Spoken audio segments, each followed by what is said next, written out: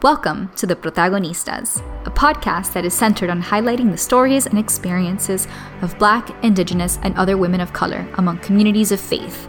Our conversations sit at the intersection of race, gender, sexuality, and spirituality. I'm your host, Kat Armas. Hi, hello, mi gente. I am so happy to be here once again. It has been several weeks since I uploaded a new episode, but I am so excited to upload this one because I feel like I have saved the best for last. As you can imagine, the last few weeks have been very busy with book promotion and just overall abuelita faith things. And so I needed a couple weeks off, as I mentioned a few weeks ago I might do, in order to get my bearings. But I will say that I am due to give birth very, very soon. And so this will be the last interview of the year. And it is a good one because it is with one of my favorite people, as you can hopefully tell through the conversation. I chat with Sharifa Stevens. It is such a great time. But like I said, it will be my last interview of the year because I will be going on maternity leave come October 1st. I will be working here and there toward the end of the year, but the Protagonistas will resume in 2022. It feels so wild to say that. It has been such an incredibly fun year of podcasting, particularly with my partnership with Chasing Justice. They have been so helpful in getting these episodes edited and produced and all that fun stuff. And so a huge shout out to Chasing Justice. If you do not follow them, you totally should. They're a BIPOC-led organization that is putting out just such good content. And so check them out. And as you do, you can also check out the conversation that I had with Dr. Yolanda Pierce about her book, In My Grandmother's House. It is a masterclass that we did together talking about our elders and talking about being rooted in our abuelitas and our grandmothers. So check that out at chasingjustice.com. So in today's super fun episode and super insightful episode with Sharifa, we talk about diasporic theology. And we talk about how the holy shouldn't be commodified or branded, how it is in so many sectors of Christianity. We also reclaim the word submission, and by we, I mean her and me just adding on to it. But Sharifa reclaims the word submission. And we talk a whole lot about Paul, which is one of my favorite things to do. She says, one of my favorite little quotes, that we are not Paulians, we are Christians. And I think that that's a really important thing for evangelicals to remember. We also talk about wokeness, which was such a surprising and such a good topic of conversation. And Sharifa had so many good things to say about the notion of wokeness and being awake and being asleep. And so I so hope that you guys enjoy this conversation because I enjoyed having it very, very much. I hope you enjoy this last interview of 2021 before I welcome my new baby into the world. I hope that you guys will go back and listen to older episodes that you have not heard. And feel free to message me and share, your favorite conversations. I'm hoping to maybe try and repost, little pieces of conversation here and there if I have the time. So bear with me. I might not. But I will see you guys again in 2022. I will also do a little recap episode next week. And so this isn't the last you'll hear from me, but I'll miss you guys for the remainder of the year. Thank you so much for tuning in, all of you. Please, please, please, if you have not left a review for the Protagonistas, I ask that you would do so. It would be so helpful just to know what y'all think, and it helps spread the word on iTunes. And so please leave a review and enjoy the episode. Welcome to the Protagonistas.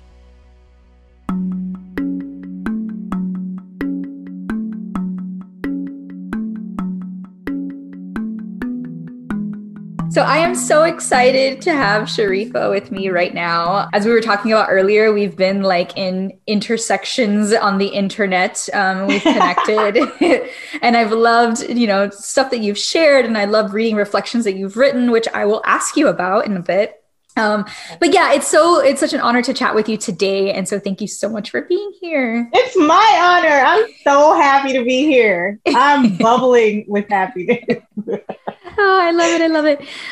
Okay, so Sharifa, can you start with sharing a little bit about who you are, and particularly your spiritual background? I love to ask folks this because, it's a journey to get to where we are, and there's so much that comes along with it. So give us, a little snippet of that journey.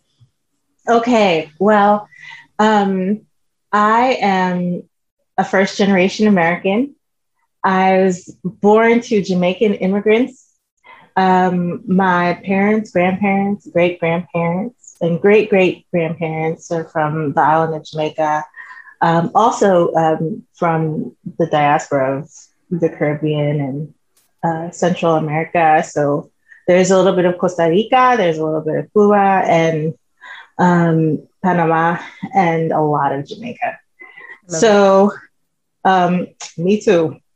I feel like, because I don't know what happens before my great-great-grands, I just get to imagine where I come from, and it there's a bittersweetness to it, but I also feel like I get to claim so much of the diaspora as a result. My grandmother was probably the chief mentor of my introduction to the faith, because she lived with us, and for a while we had relatives living with us. So my grandmother and I shared a room. So, which is such a great thing for me. I don't know how it was for her, but she was hard of hearing, and so she did everything with energy and volume, including her prayers, her singing.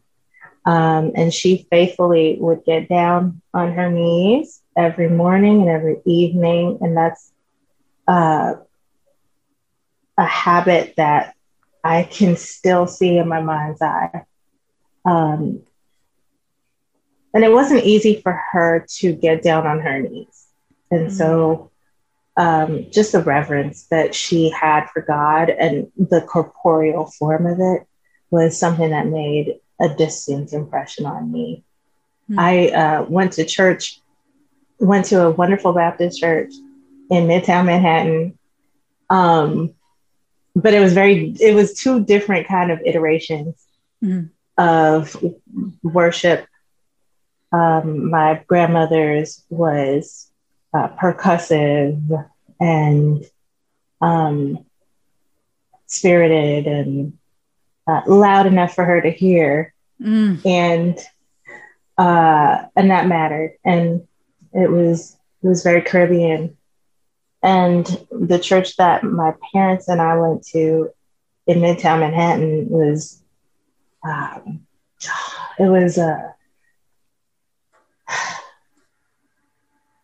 really a foretaste of Revelation 7:9 in terms of there were Filipinos, Germans, Dominicans, Puerto Ricans, Jamaicans, Bajans, Swiss. There were domestic workers, opera singers. It was just like the most beautiful cross section of Manhattan that you could see. It was great. And at the same time, the percussion and the volume definitely were not there. I think the pipe organ was the loudest thing at the church, maybe the handbells. So, and I know how loud my fellow congregants could be, but there was a different expression of reverence in that. in that church. And I learned about Jesus through felt board and cutouts and faithful Sunday school teachers. And also my parents. I think I got it from every angle, just different facets of who God is. Even if there were some of those iterations that were kind of like incomplete or problematic. Right. So I would say that my spiritual background was preparing me to experience the faithfulness of God and the perseverance of the saints, because nothing in our household or in my grandmother's life was easy, or what maybe the evangelical definition of quote unquote blessed would be, wasn't something in her life that showed up economically. Right. It wasn't like a transactional faith. It was gritty, persevering, kind of tarrying, tabernacling, fellowship, walking with and walking through, that creates a robust and I think Christ-like faith. So that's my spiritual background.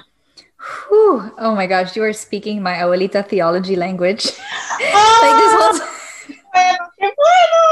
I love it. This whole time I'm like, whew, goosebumps. Okay. You said so many things that I want to follow up on. First, I love your mention of the diaspora.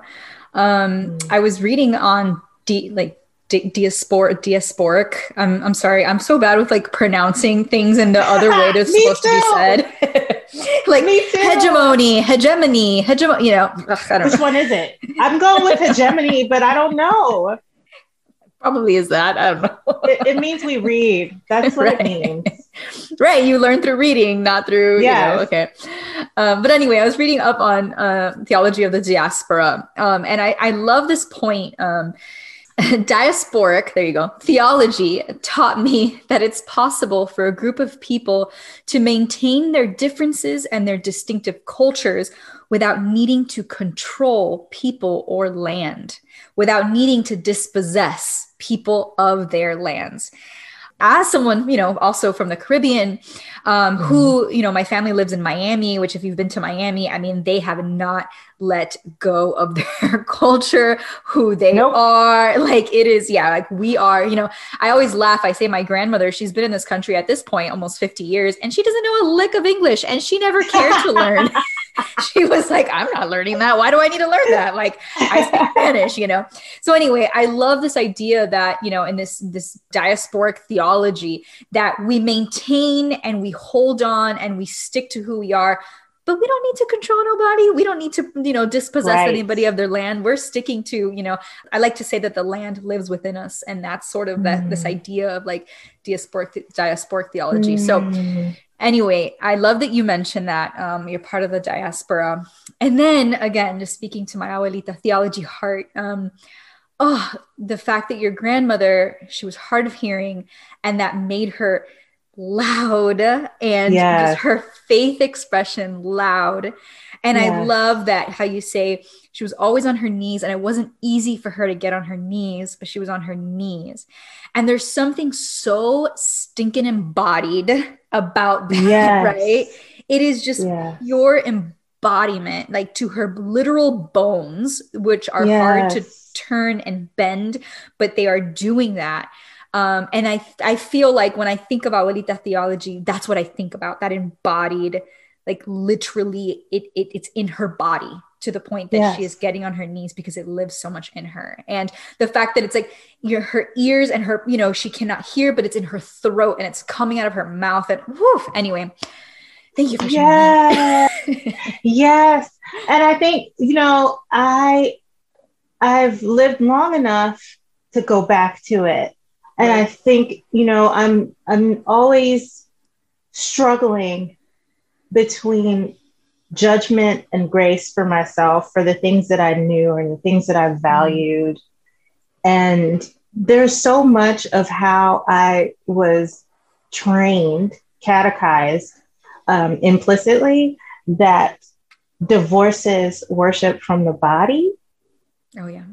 That also accuses and demonizes the body. Yep.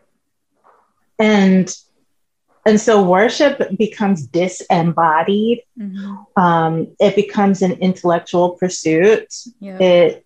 It lives only in the unseen. And that creates so like ripples of issues, like ripples of a perversion of theology. And so like I just didn't, I knew to take note of what I was seeing. Yep. But I didn't know how holy it was. Right. And now I do. Right. Yep. Tell me what you think about. Tell me. No, I think about, so kind of going along with what you were saying, like her focal point was survival, and she had a strong faith, but she was trying to survive, right? In a new country, raising 3 children, her husband, my grandfather passed away, all these things. And she's trying to survive. But in her survival, what I, like you said, took note of, but as I grew older and I, got into white evangelical spaces, and then, I was trained to not think was important. And then now I'm looking back, she sewed, she would make clothes, and she took care of her plants, and she grew her, her avocado trees and her mango trees. Yeah. And she set the table every night for everybody. And we all went to her house to play dominoes. And these are all things that, as I look back, I see, God working through the needle and the thread in her hands, and creating, these dresses and these outfits for the community, for the women in the community. I think of, Tabitha in scripture, she That's dies. Right. She dies.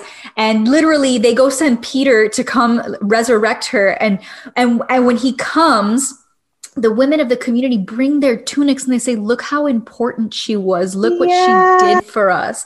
And so I think of my grandmother, I think of all of the women that can come to her bedside when she, is in her deathbed and say, look at her, and that to me is abuelita theology, right? Like it is embodied. It lives in her fingers and in the needle and the thread. And so anyway, it just makes me think of that. Yeah. And like because you said, the holy is there. Yes. It's there. Like it's the holy shouldn't be commodified or incorporated. Right. And so, but it is. Right. In some sectors where it's like, okay, well, what your abuelita did is okay, but it's nothing like leading this mega church. Right. Yeah. It is okay. It's kind of, pedestrian, but the real work. Right. Only some people can do that real work. Only the people who've been trained here. It's incorporated, it's branded, it's siloed. And that's just a lie. It's just a lie. It is a lie.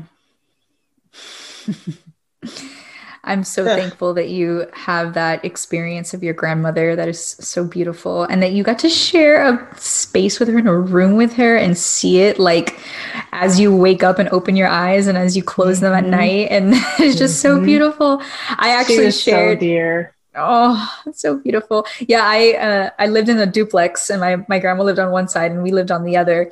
And I would literally like fall asleep in bed with her, and then like kind of like later on at night, I'm like, okay, I have to go to my room. So I would like walk on over, to my room and then go to sleep. But I have those memories of just like, sleeping with her, and so special. The way she smelled, like I know she used Palmolive, and I could, the soft, gentle smell, and how soft her skin was. And like, they're just some tactile memories.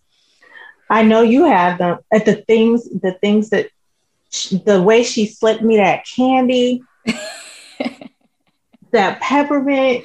She always had the hookup, and because she lived with us, she would see my mom coming to spank me and get in between me and my mother. I'm like, my hero, my hero. So yes. I cannot wait to see her again. Oh. When I get to see her again.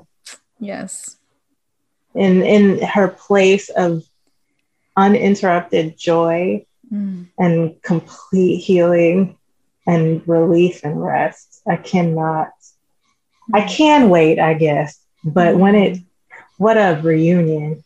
Beautiful. I cannot imagine. So good. Oh, thank you for sharing all of that. So I don't want to change the subject. Go ahead, girl. We could go everywhere. Let's go. Where are we going next? So, okay, I'm going to read a little bit of your bio, I guess you can say, because I just loved it. And I don't typically love people's bios. Thank you. I feel special. So I just love this bio. So I'm going to read it and then I'm going to ask you to talk a little bit about it. So it says, Sharifa is a conglomeration of intersections, Bronx wisdom, and prep school code switching, smoke shop now and laters and church peppermints, hip hop and hymns. And then you say intersections can be a mashup, rife with both tragedy and opportunity, places of pause within movement. Oh, I'm just obsessed with that. I read that, I'm like, oh, beautiful. Okay. I love non-dichotomous everything. You know, I love leaning into these smoke shop now and laters and church peppermints, right? Like this, because that is where we exist. But as we talked about, right, that's not what is celebrated, or that is not what, people don't know what to do, or the dominant culture doesn't know what to do with those of us who live with these non-dichotomous intersections. Yeah.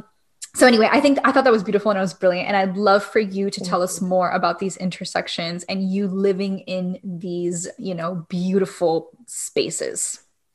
Yes. Okay. Well, I think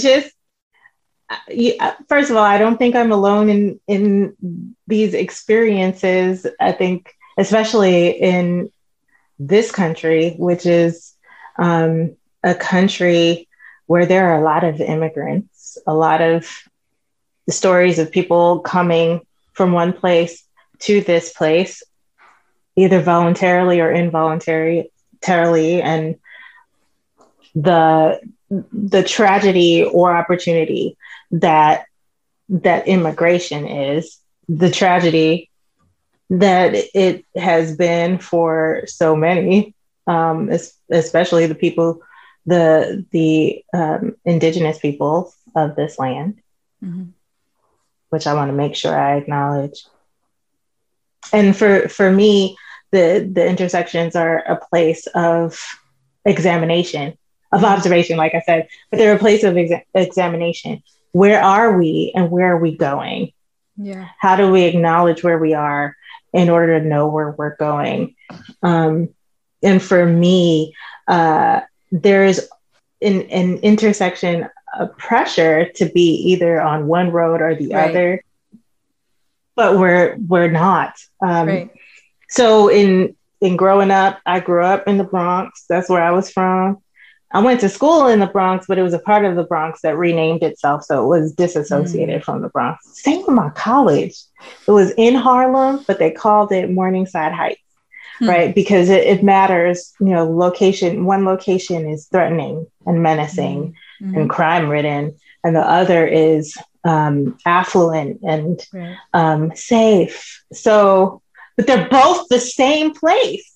Right. So it's like, what if we don't choose? I think, what if we examine and see where we are is an intersection? There is both, and there's room for both. There's room for, I feel like these intersections like my Jamaicanness and how it matches up with being Black in America, right? My formal education and my informal and very valuable education outside of academic spaces, my spiritual formation in the Baptist church and in my grandmother's room, like all of these things are intersections that create depth and richness. And ultimately, it also translates to me in Jesus. Like, I've never seen, like, how do you even explain the God man? Like, how you do that? So, and nobody's gonna, well, not nobody, because whole swaths of people are like, he's one or the other, but he can't be both. But if we hold to the view that Jesus is fully man and fully God, there's an intersection. Right. So like it's a pretty significant one, and perplexing, mysterious, and I believe true. It makes sense to me because so many intersections are. Right. And so much of the Christian life bears this out, this already not yet living, this hope and despair that sometimes travel together, this faith that precedes sight. The intersection speaks of not being at the destination and the value of the journey. It's so essential, you know? So I don't know if that explains it, but I'm like, this is where I like to be, because I get to see so many vantage points, right? Observe them, acknowledge them, and also see, where I am and where I'm going. Yeah. Does that make sense? Oh yeah, makes perfect sense. I love it. Thank you. So you mentioned hope, okay? And I read this beautiful reflection. It's the worst. Hope is the most dangerous, terrible thing. It is so really beautiful. It's so really tender. I hate it. I love it. Actually, I was reflecting a lot on hope last year because, whatever, it was 2020. And I don't know. And I literally landed, I actually wrote on I blogged about this, but I landed on a theology of hopelessness. And I was like, you know what, I'm just going to embrace hopelessness for a little bit. And it was really helpful for me. A lot of people don't like that, but it was really helpful for me. Yes. Just embracing hopelessness. And because a lot of peoples of the world live in hopeless situations. And through that, there's somehow, beauty and liberation and freedom through a just hopeless reality. And so anyway, so you mentioned hope, and I did want to ask you about, just to elaborate a little bit, because you wrote this beautiful reflection on hope. And I'm going to read a quote that you said, and I would love for you to talk about it, because I think it does speak to these intersections that you were just, about yourself in general, but that you were just referring to. And you said, hope resists the colonization and enslavement of our bodies and minds. It grabs our hand and runs us out of Egypt and into the wild to preserve not our sense of security, but our ability to imagine, to create, to push through. Whew. That was beautiful. Don't you? Sometimes when people read, things that you write, you're like, wow, I wrote that. Yes. And also when other people read it, they bring themselves into the interpretation and vibrancy of it, like you did. I mean, it's one thing for me to write it. It's another thing for me to hear you interpret it, how you say it. Oh my goodness, what a privilege. So talk to me about that quote. So, I mean, and this is fun. So I wrote that last year, and right now I'm going through the book of Exodus with my children.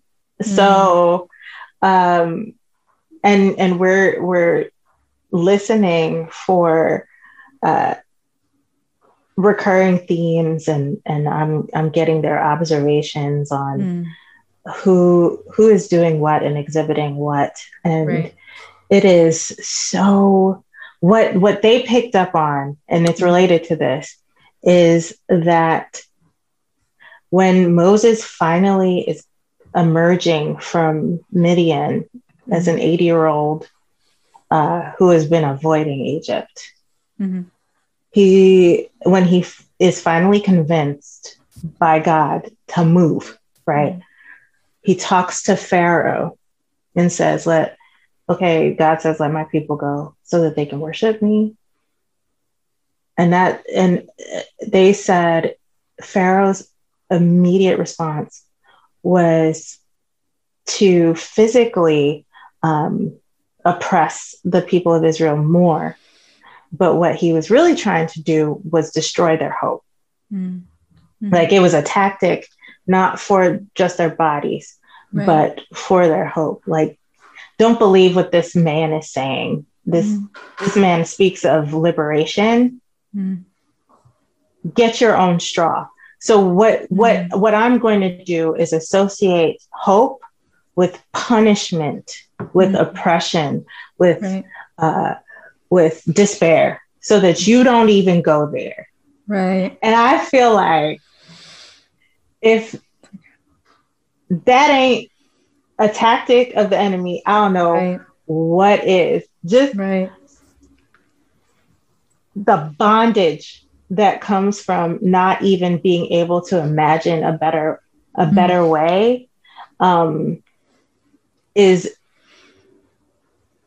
so antichrist. Whew. Right? Because I would compare, I don't like hope, so I feel really hypocritical like saying all this, but I can't help but like confront hope and what it means, because it's so regularly juxtaposed with the way of accusation, or the way of greed, or the way of selfishness. The way of hope is like the Lord's Prayer. Like, I juxtapose it with the Lord's Prayer. Right. And with depending on God for daily bread, and praying for God to pull the will of heaven down here. And that is the vibrancy of faith, is this hope that things will not be as they are forever, and that God will keep his word. Right.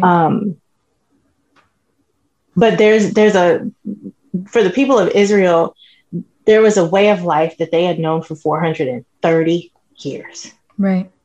There were the ways of the land of Egypt that they had grown accustomed to, that had sown their way into their hearts. And in that narrative, they were not worth much.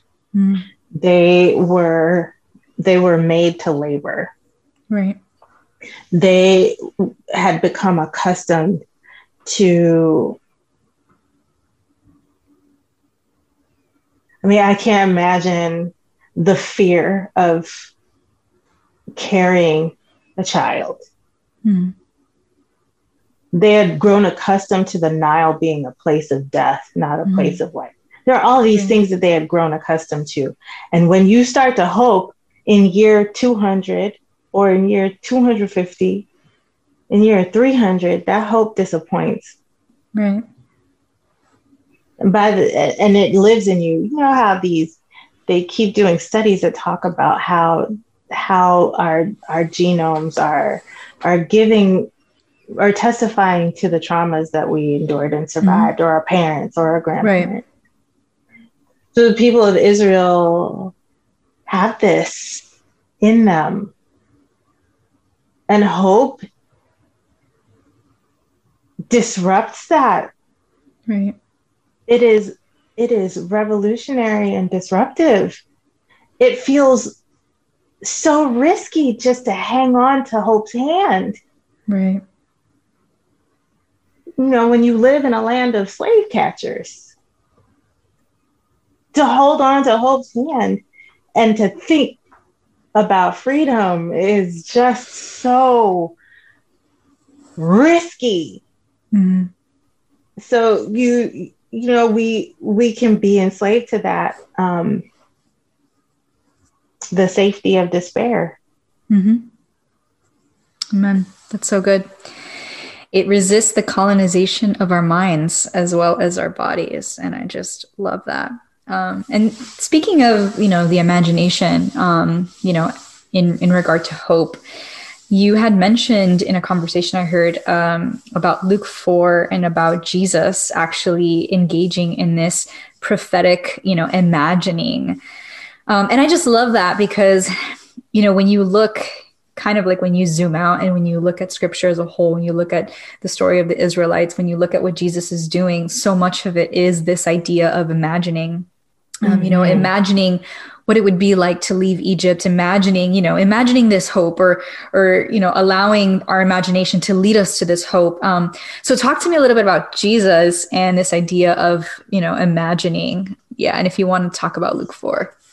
Yeah, you want to talk about like a dangerous person. So like Jesus, this is why I love him, because he just blows all the categories, because there's a group that he's talking to. So in Luke 4, he's announcing, okay, I'm about to begin my public ministry. Mm-hmm. I need to let y'all know who I am. Let me go to the scroll of Isaiah and read about what happens when the Spirit of God is on me. So, right.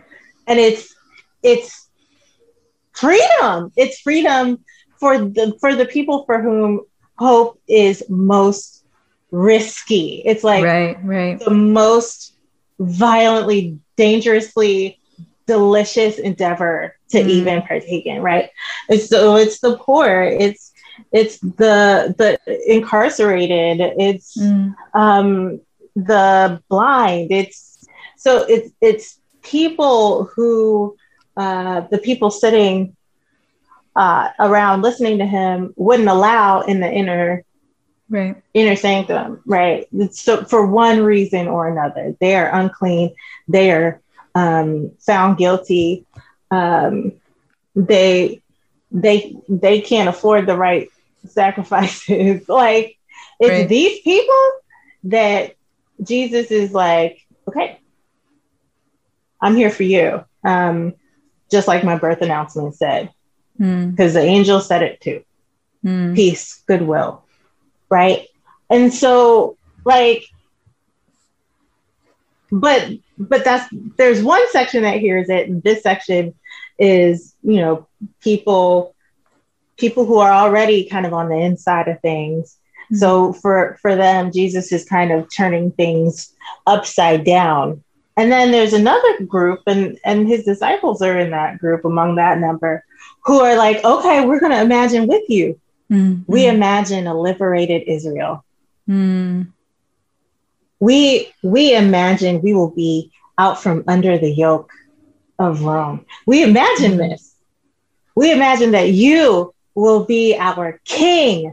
And when you are our king, we will finally be relieved of all of this bondage. And it's a good imagining that they have. Right? Yep. And Jesus is like, so like,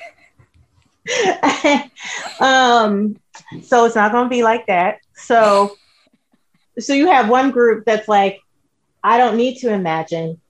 I already have it as good as it gets. I have access and power and I'm comfortable, so I don't even need to imagine. And the other group is like, I'm so uncomfortable that all I can imagine is liberation. And God, by the way, you have this precedent, and you told us to remember and rehearse it, and we're doing that. Every Passover, we're reminded of how you freed our ancestors, so free us. And Jesus is like, so I don't be doing things the same way. So I do things differently every time. So that's one of like the unwieldy things about hope, it's also in Christ. If we're talking about the Christian hope specifically, our hope is also tethered to, I hate saying this word, but it's like tethered to submission like in a very dependent way. Like it is right. We can reclaim it. Let's reclaim it, because it's been beaten over so many of our heads, our sisters' heads, right? But it's like, I mean, I could just talk about how Ephesians 5:21, looks in the Greek. Right. Feel free to talk about it. I'm just saying, I'll say as a footnote, I will just say that when I look at Ephesians in the Greek, I didn't see the word submission in verse 22. I saw it in verse 21, and verse 21 is talking about us submitting to one another. Right. And without that clause, there would be nothing for verse 22, which is talking about wives to their husbands, nothing for that to refer to. So people like to run away with their exegesis of the submission of women to men, or what Paul means when he's talking about all women for all time. But they have a surprising lack of context and nuance, and aren't willing to talk about, number one, the fact that submission is the goal and the worship of every Christ follower, every single one. They're unwilling to talk about themselves in relation to Christ. That is, they are the bride of Christ. So they need to, understand what that means. They're not exempt from being the bride.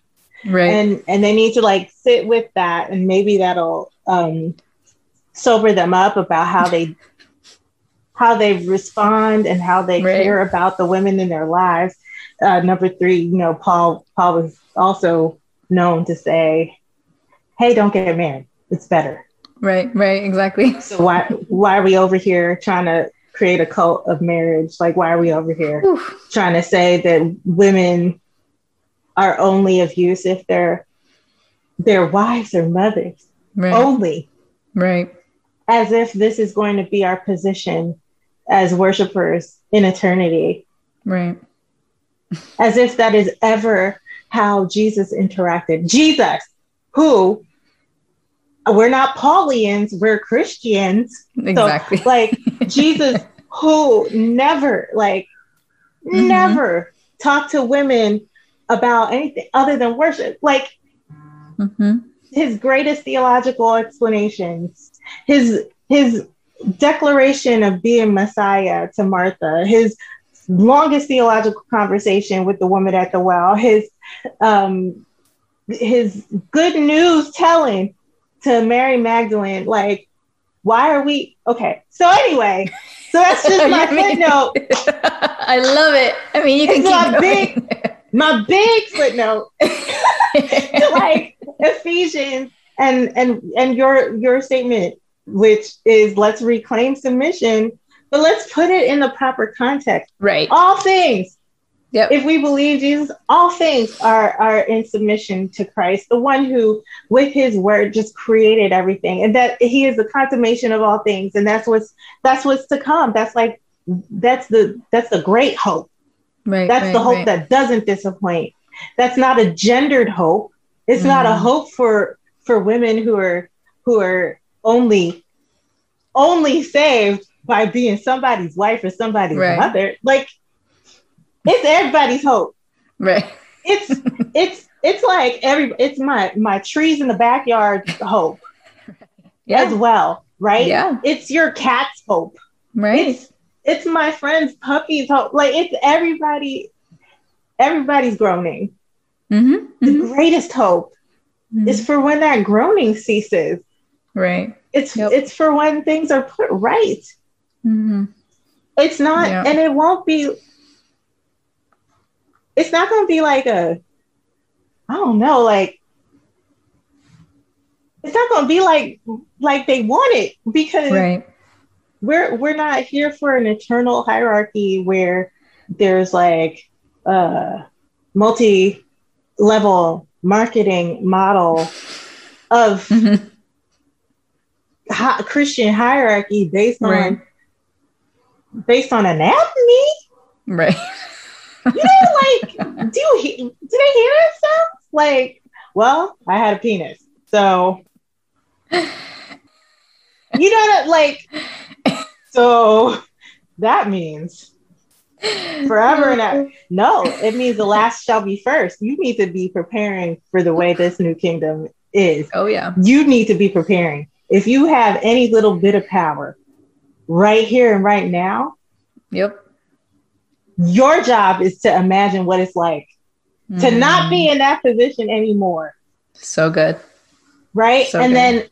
then act accordingly. What is it like to divest that power? Because guess what? That's what Jesus did. Prophetic imagination just looks like that. It's like it's Jesus had every right to come wreck shop, to come say, okay, well, I'm the king now. To just killmonger his way to the throne. Like, yeah.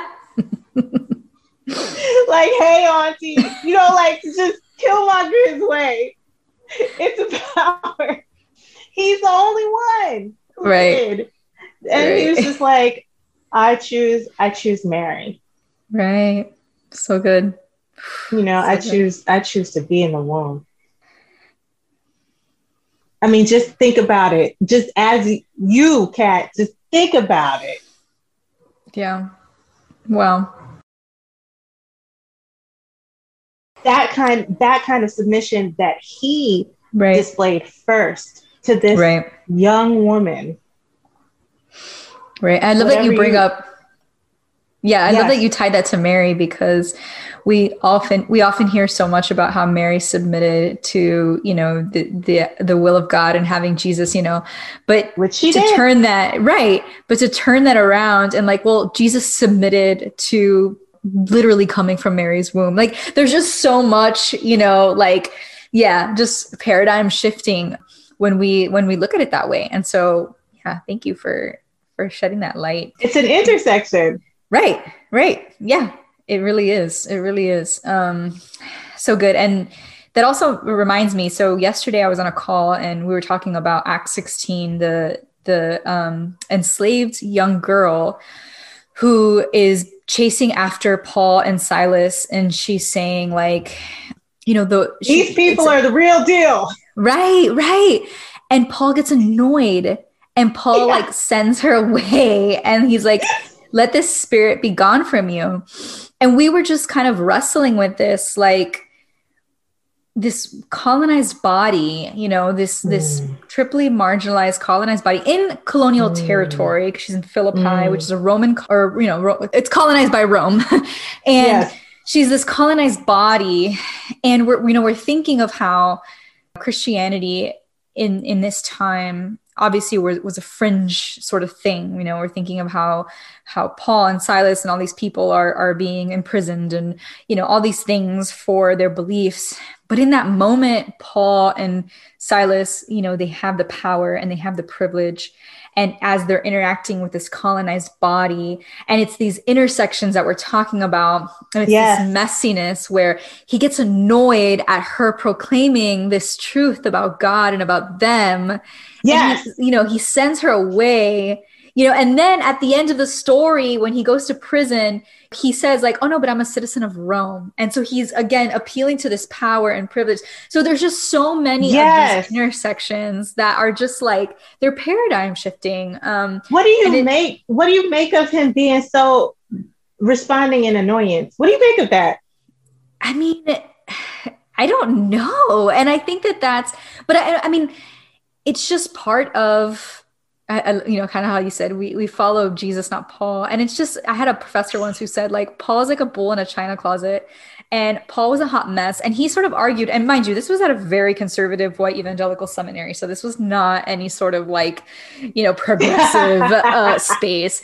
And he had this beautiful, which I think was beautiful. People didn't like it, but I loved it. And he sort of argued that if you read and you kind of tease out the Greek in Acts, there's specific words or specific passages where Luke says we, like he calls it the we passages, Yes. where Luke will say, oh, we did this. And then there's specific passages where he's like, oh yeah, and Paul, like he separates himself from the equation. So my professor's argument back then was essentially that the we passages were the passages that Paul was essentially in God's will, and the I passages was when Paul was sort of doing his thing, right? When Paul was just kind of like a bull in a china closet because he's just kind of like a hot mess. He's a zealot, no matter what he does. Right. So I loved this because when we think of, so you asked me, what do we make of this Acts 16? And I think of that in, what if that was an I passage? What if that was Paul just being Paul just being a hot mess, right? Paul just being annoyed because he's a freaking human, right? And he's not like, yeah, he's cool, he's Paul, but like also he's figuring it out. Like he was figuring this thing out. Yes. And I love that we can investigate this passage through the lens of power and privilege, and that's exactly what, there is going to be places where Paul is extremely privileged and has a lot of power, and there's gonna be places where he doesn't. And I think that passage investigates that and forces us to really sit with that. And because she's literally saying the truth, like she's truth telling, and he's like, shh, get out of here. And what does that say about so many truth tellers in our midst, and how people like Paul, the Pauls in our midst, the revered, the ones within that situation with power and privilege, the ones who we look to for discipleship, are saying, shh, stop. It's just, we don't want to hear that right now. And she's truth telling, right? So there's just so much. It's so messy. Yes. So messy. And I just thought of that as you're bringing up, Jesus and his submission and how that intersects with someone like Mary, and how, it's just so messy. It is. I just think that Jesus gives us consistent examples of dignity. And that's like part of the distinctive that I love about him so much, is that he dignifies women so consistently. And that little girl was a moneymaker, like I don't know if the proclamation of the message was mixed with money, was mixed with fortune telling. Right. I don't know. I know that after Paul messed with that girl's owner's money, that it started a riot. I know that there is an unholy commingling of commodification and the gospel that just can't. I know that can't go either. Right. And we're way invested in that in this country, the commingling of and commodification of what is absolutely priceless and free, so when I think about that girl and what her emancipation looked like, her emancipation came from an annoyed apostle, which is crazy, right? But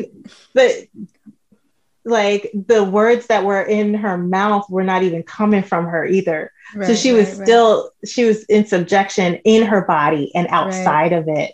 Yeah. And I feel like that's what Jesus comes for. He comes for her body, and he comes from her internal life, and he comes for the people who would use another body for their own gain. And that's what I calibrate towards, because like you said, Paul is trying to, work it out. He don't know, he's working out in Philemon too. He's he's working out what slaves and masters and how they should get along. He's just, sometimes he's like, how do I work within the system? Sometimes he's like, to hell with the system. So he truly is like that, which gives us freedom to just grapple, I think. To just grapple in our own context, where we're zealots about some things. We trying to work it out in some things. We messy in some things. Yep. And we have it on record that other people are doing the same thing. Yes. So good. No, and I think that that's a really important just thing to remember, right? That we're all grappling, it's messy, we're all trying to figure it out as we go along, and it's in real time. And I think that's also the interesting thing about social media too, is that we're thinking out loud, we're thinking in real time, we're not, you know. Anyway, I thought that was really good. So thank you for sharing that. So I have a question about kind of along these lines. You also said a quote. I'm just like quoting you and asking you. I love to hear you read it because I'm like, ooh, that sounds good when you say it. Well, this one you said, so I hope I get the exact wording, but I think I did. Okay, so you said the cues of the New Testament are cues of awakening, of being alert and observant. You can't be discerning of the times or alert to what's going on around you, or you can't be alert to the spirit if you're asleep. And I thought that was so good. I think it also speaks to what we're kind of talking about. So if you want to elaborate on this, the cues of the New Testament are cues of awakening, of being alert and observant. That's so good. Talk to me about that. Yes. I think what I've resented in the discourse of these days is the use of biblical language as epithets, like from people who also are claiming to follow Jesus. So the term woke and wokeness has been dragged, sullied by people who are making light of the integration of the gospel. What I see as the integration of and consistency of the gospel message, that it's not just a disembodied hope after death, but it is concerned with the present, with the body, with justice, just calling people social justice warriors as if that's an epithet, without any hint of self-awareness that the opposite of these things are anti-Christ. So what? Right.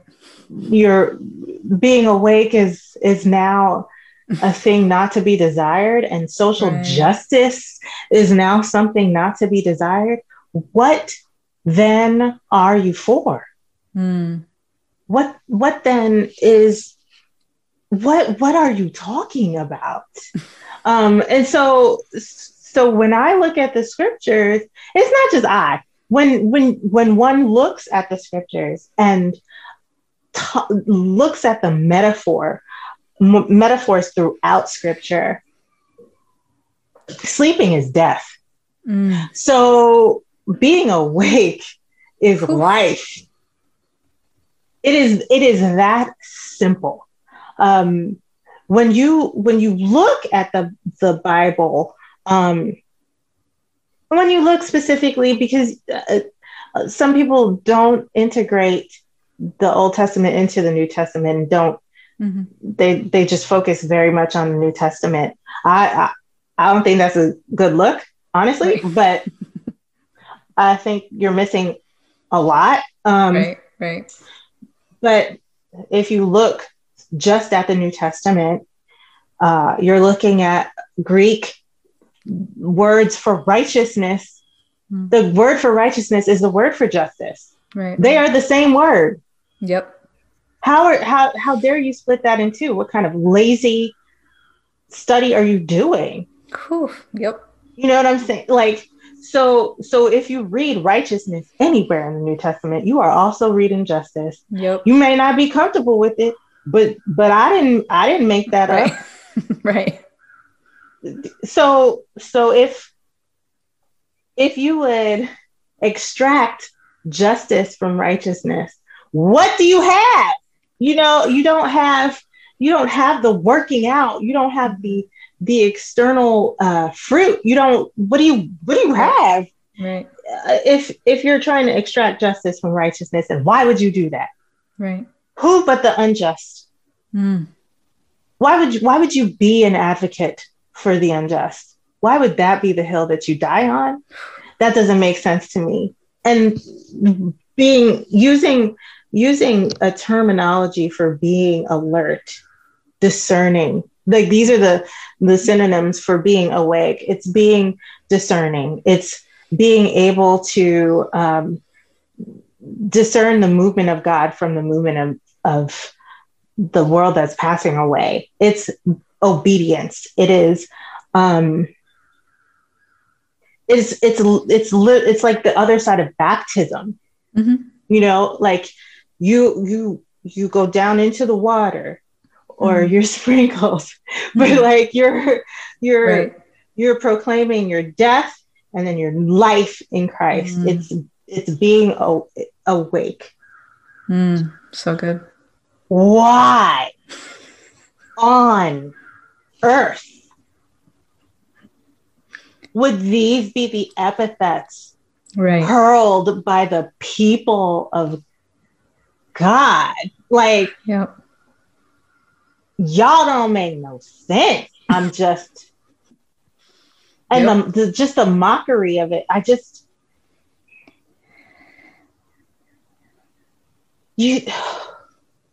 But you know what?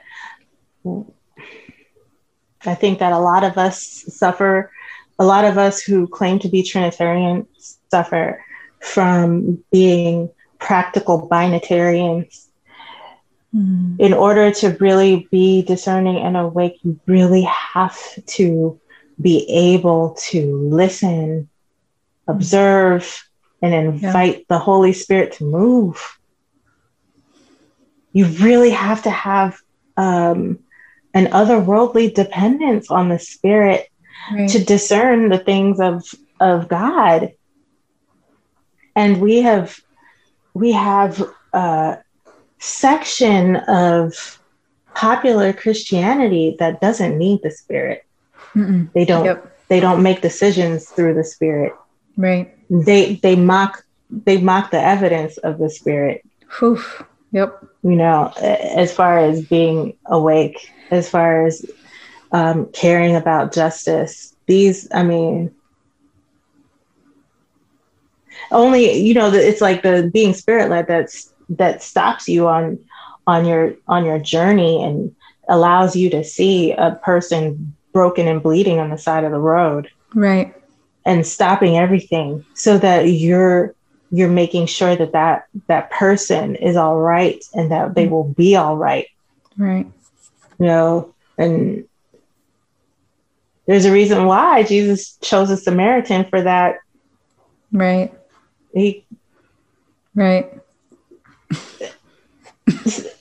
So like there's a priest and a Levite in that story too. Right. But they were sleeping. Whew.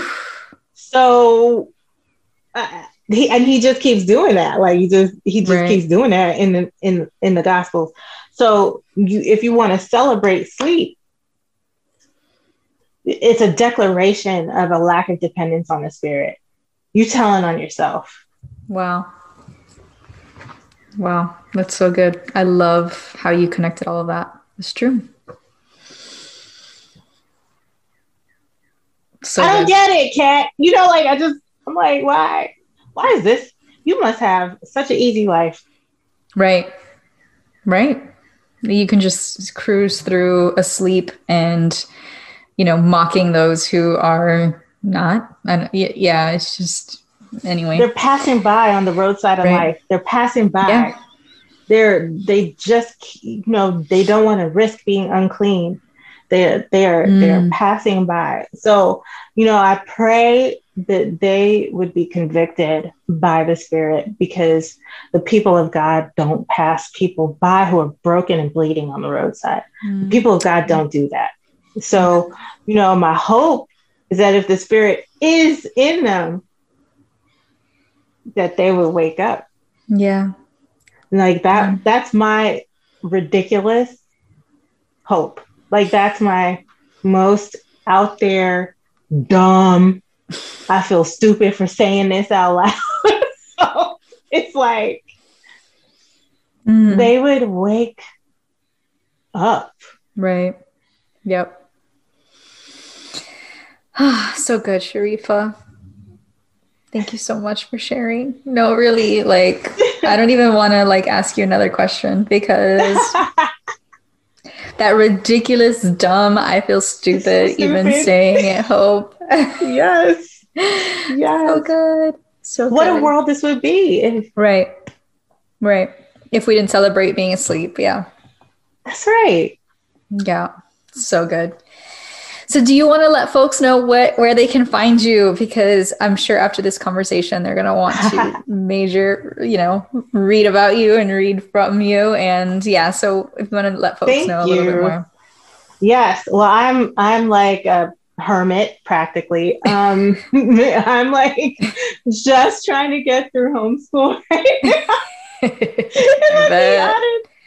So you go to my page. I think I wrote something actually 2 weeks ago at SharifaStevens.com. That's where I write very erratically. And then my handle is at Sharifa Writes for Twitter and for Instagram, where I'm also quite erratic. So look, it's a season of just like, survival. How can I? Yes. There's a lot of death. There's a lot of mass shootings. There's a lot of extrajudicial murder.